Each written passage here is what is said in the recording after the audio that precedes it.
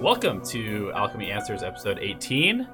Thank you everyone for tuning in, and we are excited to be back with another Q&A podcast. We are looking forward to taking as many questions as we can over the next hour or so. And if you missed the stream, be sure to check it out either in podcast form through our Anchor FM or on YouTube, which is where it will be pretty much immediately afterwards, available for everyone to watch. So with that being said, fire away. Important note. Obviously, the stream is now public for anybody who's watching live. So we are doing the replay review sessions every Thursday live, and we're doing Alchemy Answers live as well, just for a number of different reasons. But to obviously benefit the people who want to go the extra mile and support us on Patreon, we will take questions from Patreon supporters first, and then replays from Patreon supporters first as well.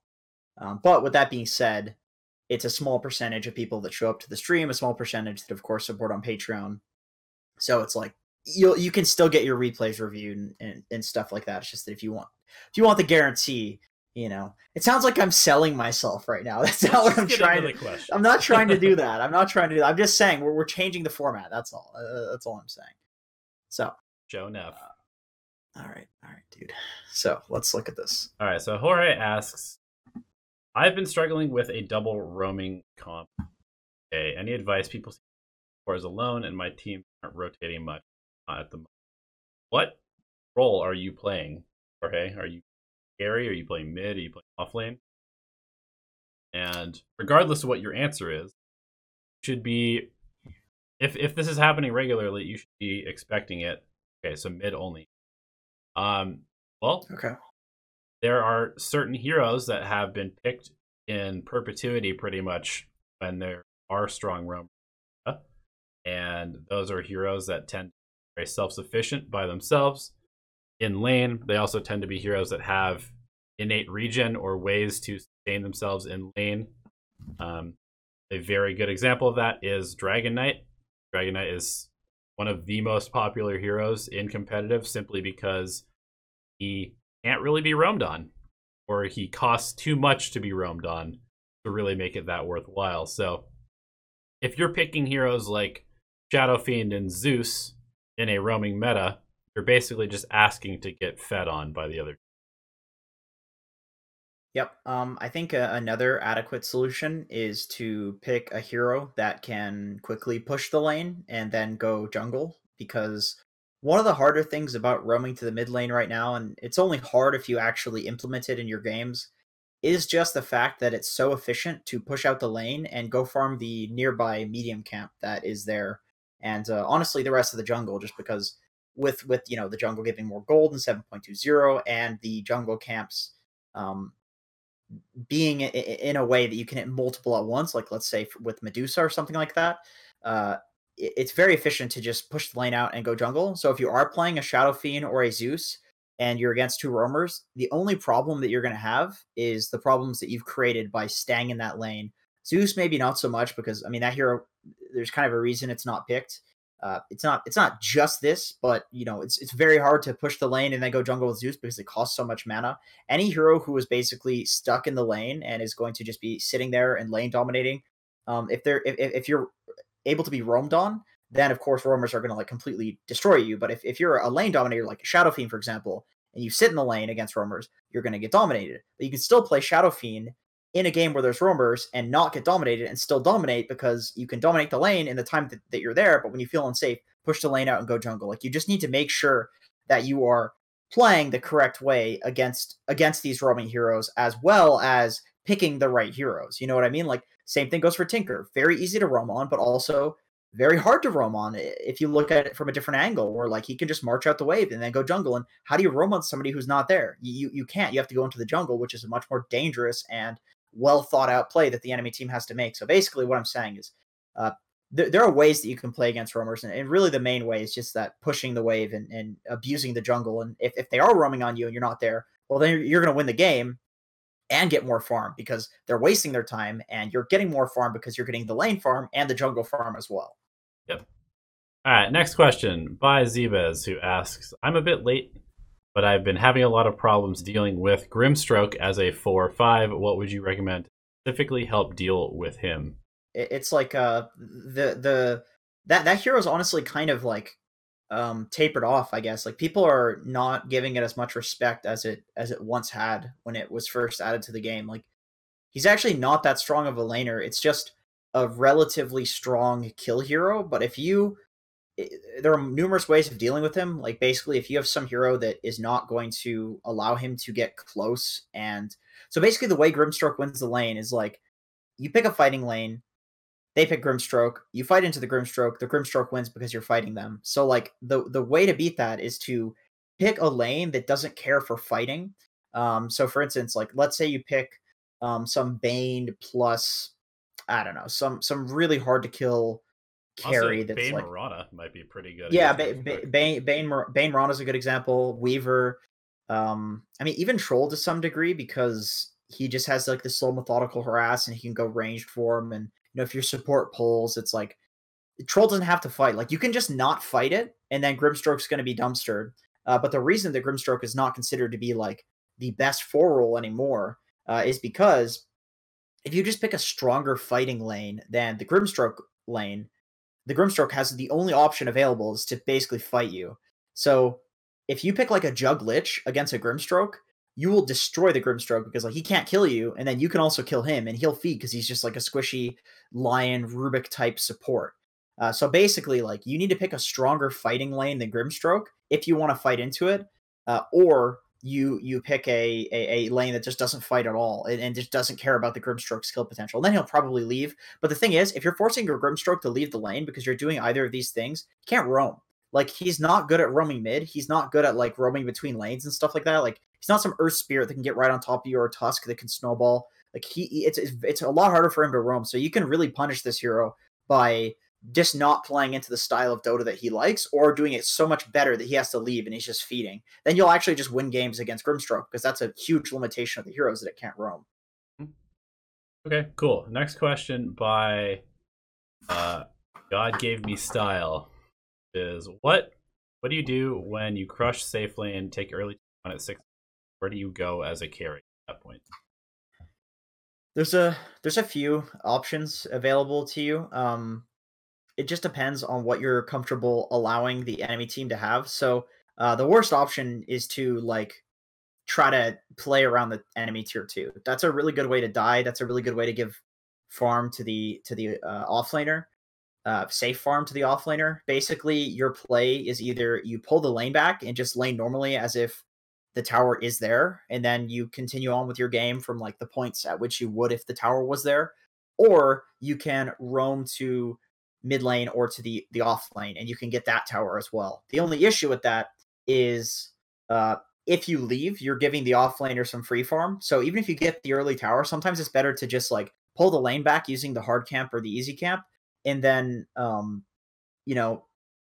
essentially sit there for like 2 to 3 minutes, maybe a little bit less, acting as if there's a regular laning stage where you didn't get that tower, because it's still the same situation. In fact, it's worse for the offlaner. Like there's nobody that can TP in to save him because there's no tower there. So it's very important that in that moment where you take the tower, you can push one wave, but then you want to pull the lane back, or you just want to leave. It's one or the other. It's not both. What you could also do is you could like leave and then have a support pull the lane back, and then the support farms there, and then it's even unsafe for the offlaner to farm against the support because they're so far up. So like you could actually get a lot off the map by doing that, and you could go jungle, for example, like let the support take the lane and then you pull it back, and then you go jungle, and then maybe 2 to 3 minutes later when you would normally make your rotation, make the rotation, because sometimes it's a little too early. Like, are you going to rotate on a level 5 jug to the off lane? Nah, you want Omni Slash before you roam. So it's like you got to farm, but what do you do to farm that? You don't want to sit by the tier 2, basically.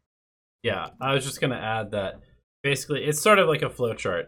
The first question would be, can I go immediately push another objective? If the answer is yes, like let's say you're a Visage with a super early Dominator or something like that, and you have birds up, then maybe you can just immediately go to the lane and take the tier 1 there as well, so the safe lane. Or are you a gyro with an IO pairing that can immediately just go to off lane and make that kind of like classic C deck rotation and take over their safe lane tower as well?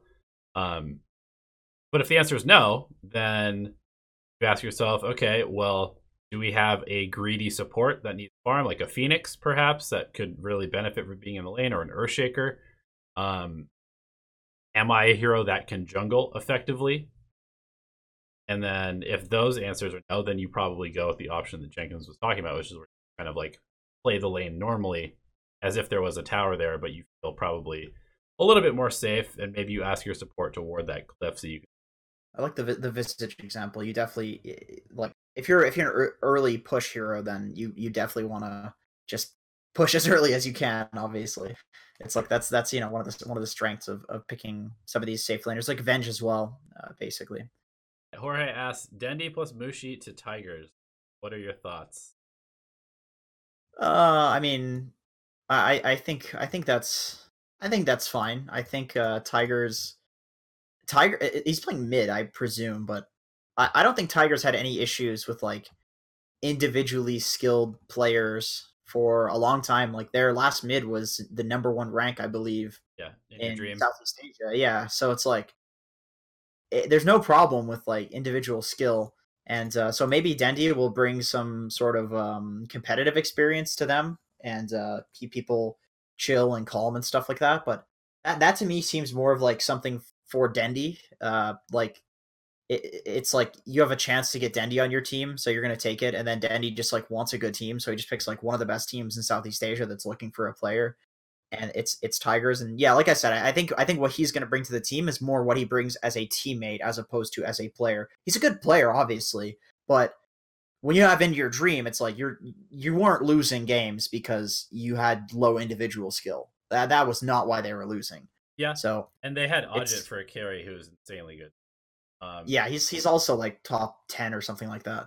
So I think honestly, as far as like skill cap goes of the team, it goes down a bit. I think that In Your Dream and Odjit brought more in terms of ceiling, like if they were able to get their mental game right, right, that they could have been an incredibly good team because they had access to like the entire hero pool with Meepos and stuff like that from Odjit, which I don't believe Mushi or Dendi plays really at that high of a level. That being said, competitive Dota is a lot more about communication and teamwork than individual skill at this. I think taking a small hit to your ceiling to have a more stable performance probably a really good call, especially in a region like SEA where it does kind of feel like any team of like the top 5 or top 8 teams in go to a major at any given time this season. So yeah. I actually really like the move for everybody involved.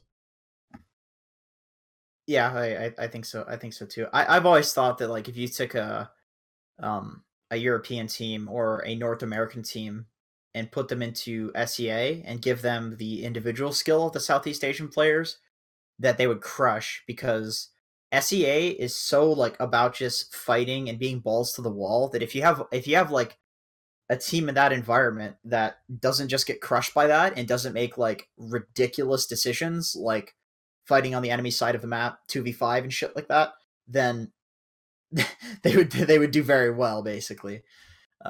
Like that's a huge problem with a lot of the SEA teams, is that they'll make like incredibly risky decisions and throw games. Yep. So games in SEA are really interesting, but they're super throwy. Like that's something you'll very rarely see in NA. In NA, there's like dumb individual mistakes, which is like bad plays and stuff. But strategically, like North America's really, really almost stubborn about like executing the strategy that they want to do and not just fighting for no reason. It's like, no, we're pushing this tower even if they get 2 racks. Yeah. Like that shit happens in North America, and I think strategically that's better. But as a result, like North Americans are worse at team fighting. Southeast Asia they're very, very skilled at team fighting because it's just what they do. Yep. All right, here's another good question. It's actually 2 questions I'm line into one. Is there ever a reason to run Blink on Juggernaut, and is Jug the best carry? Yes, there's a reason to run Blink on Jug. Jug, you can Omni Slash and then Blink, so like you can Omni one person, kill them, Blink to somebody else, and basically spill the Omni farther than it would go. So like you can literally just do more damage with Omni with Blink. And then also, if you're Jug versus some Sniper or Drow or OD or Arc Warden or any hero that is basically just going to fucking annihilate you if you don't get on top of them, then the only way to get on top of them in a fight is a Blink Dagger. Shadowblade is not enough because a good team will have sentries against you. Shadowblade is for ganking. Blink is for the fight has started. There's a single target that you need to eliminate, and you want to get right on top of them. That's what the Blink is for. The only issue is Blink has no stats on it whatsoever, and Jug obviously as a carry wants stats so he can do more damage, because otherwise, like, you spend 2,500 gold on some item that doesn't give you stats, 2,100 gold. But in any case, you spend a bunch of gold on an item that doesn't give you stats. Enemy team spends that money on stats. You blink on them, you omni them. They don't die anyway because they have stats and you don't. Like, that's a problem. So generally, that's why people will go blink on Jug when they're ahead. And generally, people would be ahead on Jug because he's a carry. So he's going to be farming, and he'll be ahead of the heroes that he wants to kill. Like, he'll be capable of killing them. So that's why blink on Jug is good, in my opinion.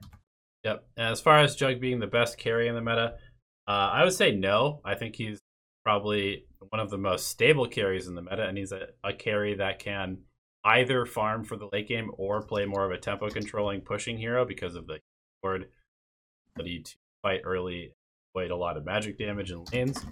I don't know. I would say that based on the major, if we look at the actual the major that's going on right now, the most popular carries, I believe, are like Jug, Medusa, and Terrorblade probably still, I think. I'm sure Terrorblade's always going to be good. Yeah, so... Okay, yeah, so Jug is the most popular one, but he has a 45% rate. Terrorblade is the second most popular one, 61% rate. Third most popular, Phantom Assassin, 47% win rate. And then the next one is Medusa with a 55% win. So, to be perfectly honest, I still think that Terrorblade is the best carry in the game because he is a anti-carry to every other carry. Cannot fight a Terrorblade, and there is no other carry that takes buildings as fast as Terrorblade does.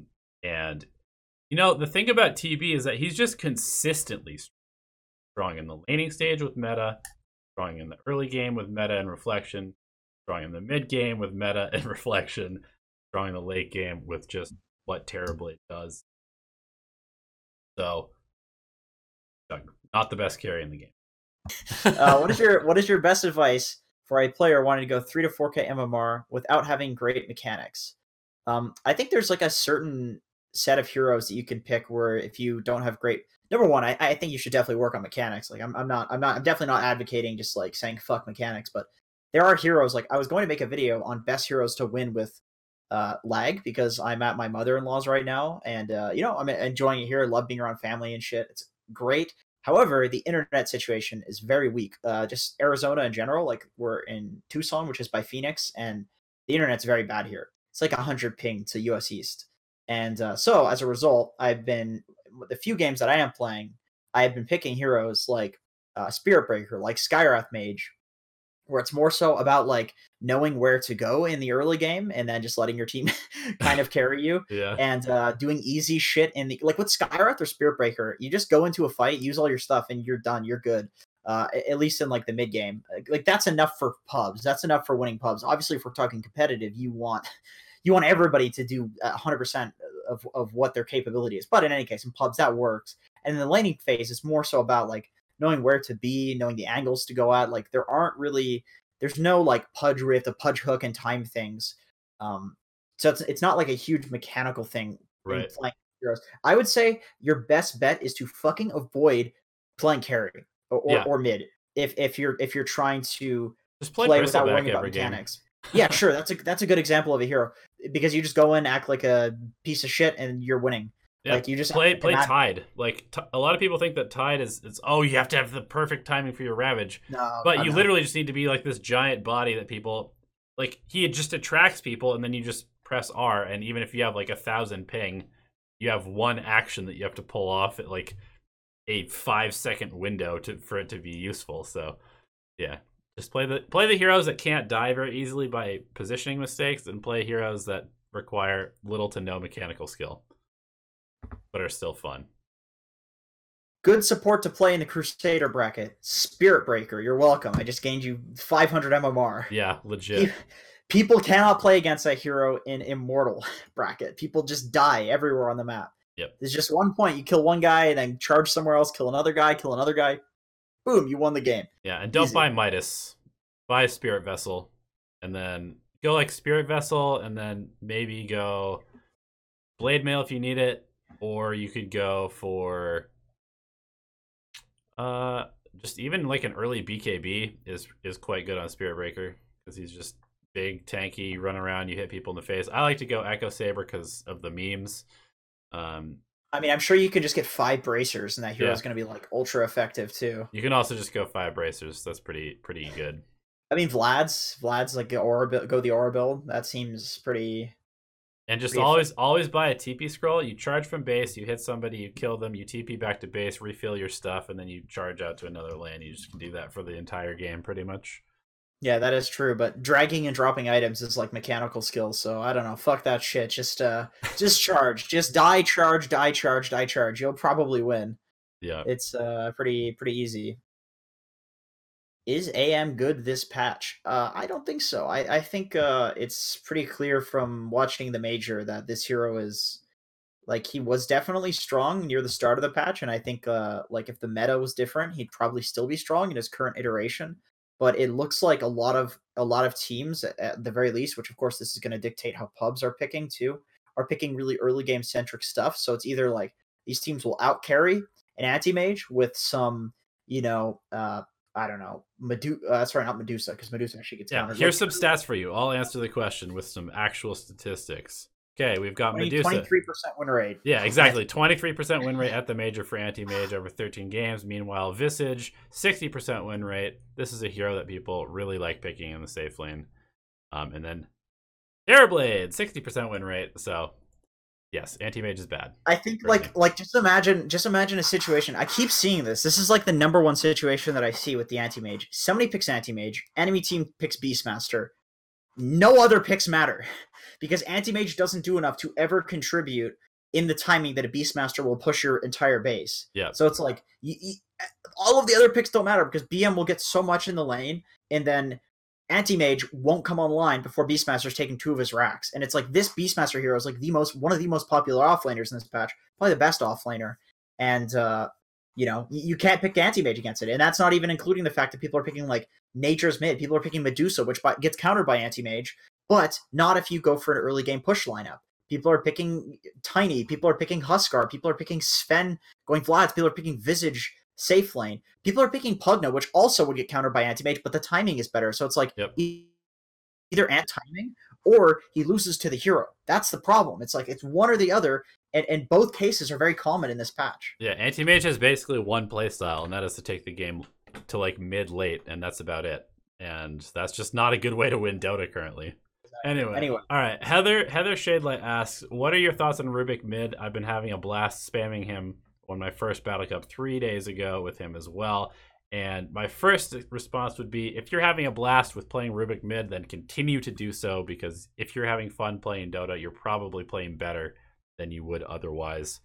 As far as Rubik mid in a meta sense and in a like quality of hero sense, I think that we covered this maybe in a different Q&A section at some point, but basically what it came down to is that currently the mid lane is a role that is sort of without purpose to some extent. And when I say that, I mean that it doesn't have like a very super defined meta to it. Now you can do whatever the fuck you want, basically. Yeah, a lot of the times the mids are kind of just like this utility core that does whatever or provides a huge amount of damage, or sometimes is the one, or sometimes is literally just a like third support or second offlaner, depending on the game and depending on what the rest of the lineup is. And I think that Rubik fits that role pretty well. So yes. If your carry is like a strong hard carry, I would say a lot of the mids these days are like some sort of semi carry hero, and Rubik is okay at that, but he's more of like Donnie said, like kind of another offlaner. Probably a little bit better. Well, I don't know. If it, like he's like a Beastmaster-esque offlaner. Like he can carry by virtue of having like super effective, stuns and stealing spells, and like a utility kind of carry. Like he doesn't really do damage, but he's like still going to be very effective in the late game. But if you need your mid laner to do damage, then Rubik's not your play. But for the most part, like if you have a Slark or Terrorblade, like you don't need any fucking damage. Yeah. Like those heroes do way too much. Like you really don't. So you can kind of pick what you want for the most part.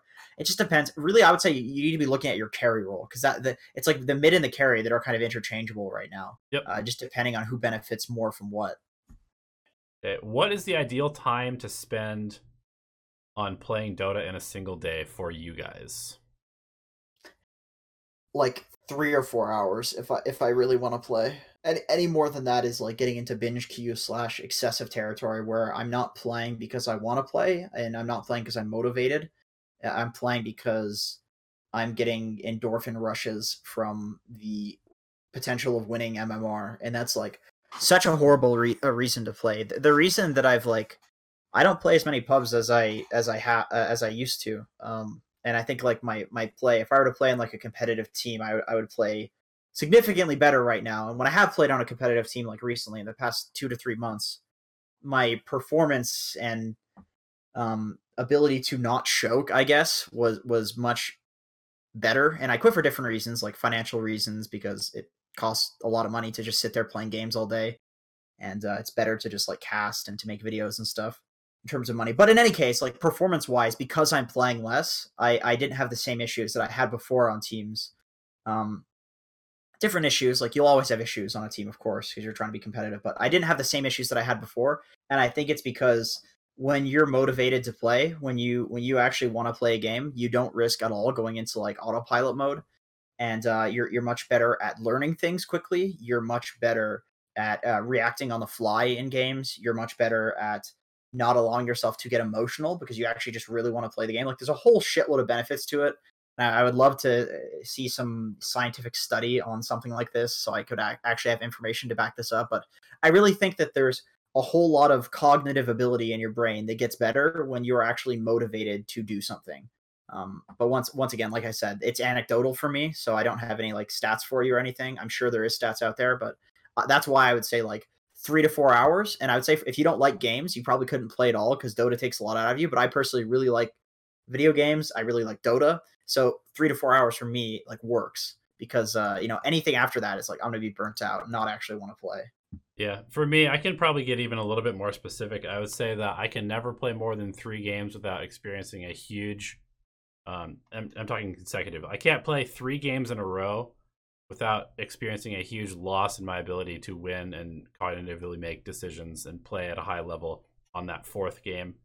So never more than 3, and most likely 1 or 2 at a time.